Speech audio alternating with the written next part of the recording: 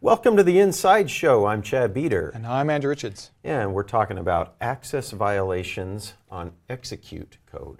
Yep. So not to be confused with like more of the read-write situation, which is about data and the memory of an application. This is when the actual instruction is invalid. The CPU triggers this. This is a very CPU-centric alert to the application, exception to the application. And it makes an exception record. The magic number is 8. So if we have a quick look at this dump file. So it's not that necessarily the instruction there is invalid, but that it's at a memory location that is not valid for executable code to be at. Correct. And so, for example, this guy, if we just do this and do a bang address, and it gives you the address it's complaining about. It will give you both, because it's execute, it kind of repeats itself. You'll see it as the exception address, and then the target, which will be the same thing with an execute. This will tell us that it was in an unloaded module. It's freed memory and there is no access to it. And so you cannot execute from a page that has no access. It needs to have execute permission on it. So in this case, that memory is not even valid. We wouldn't be able to even see that memory. Yeah, you couldn't read, write, or execute from it. There's a couple of ways that execute can go down. This example right here is to do with an unloaded module. And so what happened was, the odds are that this module was completely valid when we went into the call stack. It went up. It was probably waiting for a while. And then in the meantime, another thread came along and asked for that DLL to be unloaded. And so it had its reference counting off. And then when the call stack came back, it was no longer valid, and we have the exception. You can get the unfortunate situation where the DLL might be unloaded and then a new DLL is loaded in place, and then you might have a read-write situation where you're trying to run an assembler that isn't in the right context, right? And so you may see read, write, or execute in that situation. Unloaded ones are pretty easy to diagnose from a debugger point of view. It screams at you, hey, this is unloaded. What's more difficult is the corrupted type situation. Can happen because of viruses, can happen because of security flaws in applications. One of the big common ones is a buffer overrun. So when you receive application data, say I'm asking for, I don't know, a file name or a URL or something, that memory is going to go into the call stack of the thread. Or you may, it could, yeah. And so the way that call stacks work is when you go into a function, you push onto the stack the address to return to. Almost like a breadcrumb, so that later when you return from that function, the processor knows what address to come back to continue operation. Which is like the next call after the next instruction after the call, not back to the call itself, because that would be an infinite loop. And so because you're pushing that onto the stack, and then variables are next to that, well, with the way that stacks are done, if you overflow, you will go past the end of that local variable and then over the top of the return pointer.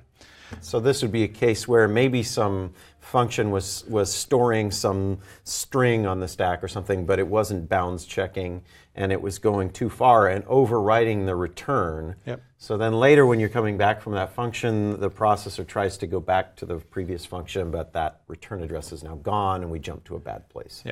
And we've got an example of that. So I have a text file, a debugging session where we see this. There was an exception, execute exception number 8.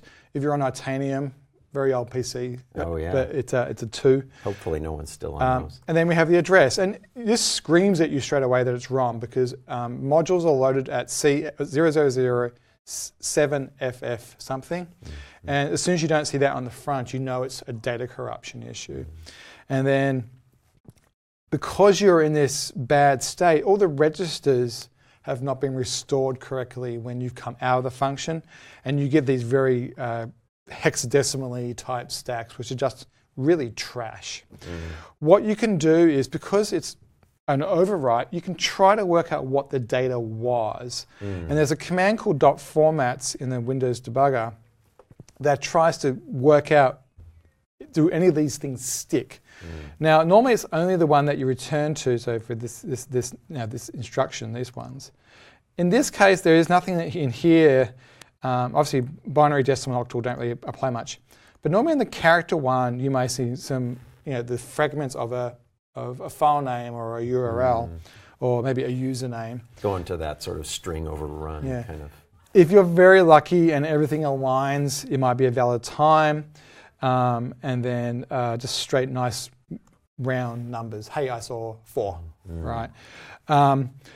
It just so happens, you can't really say this correlates because this is trash to this, but it's good for an example at least.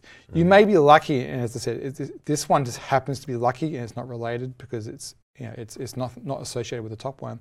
But this one does actually generate a kind of a string. And so capital H, XP, you read these backwards because of the way memory is written, it will be shown as backwards in .formats. But you might see the last .html coming out at the end or something, right? Where it's just over a couple of letters or a file name .text or something. And that might give you a hint that this is some buffer overrun involving the URL or something. Yeah. And so then you can use tools like sysinternals, process monitor to track registry and network and file I/O to work out, hey, what exactly was that thing? If you're lucky, you might be able to do a scrape off of the stack. Unfortunately, the way the stack works is you go up, the data you're accessing is actually up here. And you've gone up and then you've come down again. And so from where you are now to the bottom won't have the data. But sometimes you can scrape the stack and just look at the raw memory of the stack going up a bit to work out what that data is. And if you're really lucky, because it's crashing so fast coming down, if this function happened to go into another function, its ghost of calling will still be on the stack. And hopefully you can say, well, I can't really tell you what function I went into because it's all trash, but I know what functions it calls. And so that can give you a hint saying, well, maybe it was only 3 or 4 locations in my code that called this function. Let's check those 3 or 4 locations. Here's some data to give you a guide of what got trashed. Well, we should probably point out that if you are looking at code that has a bug like that, that is potentially a security vulnerability. For sure, because malware can exploit that by putting a very particular thing on that trashed stack and force the CPU to jump to some code that you don't want to. Malware. So that's a common vector for malware to get into a system. Yep. Yeah. So that's access violation execute. Quite a serious problem. The unloaded case is just a reference count issue. Everything else is a security concern. Yeah. All right. Thanks for watching.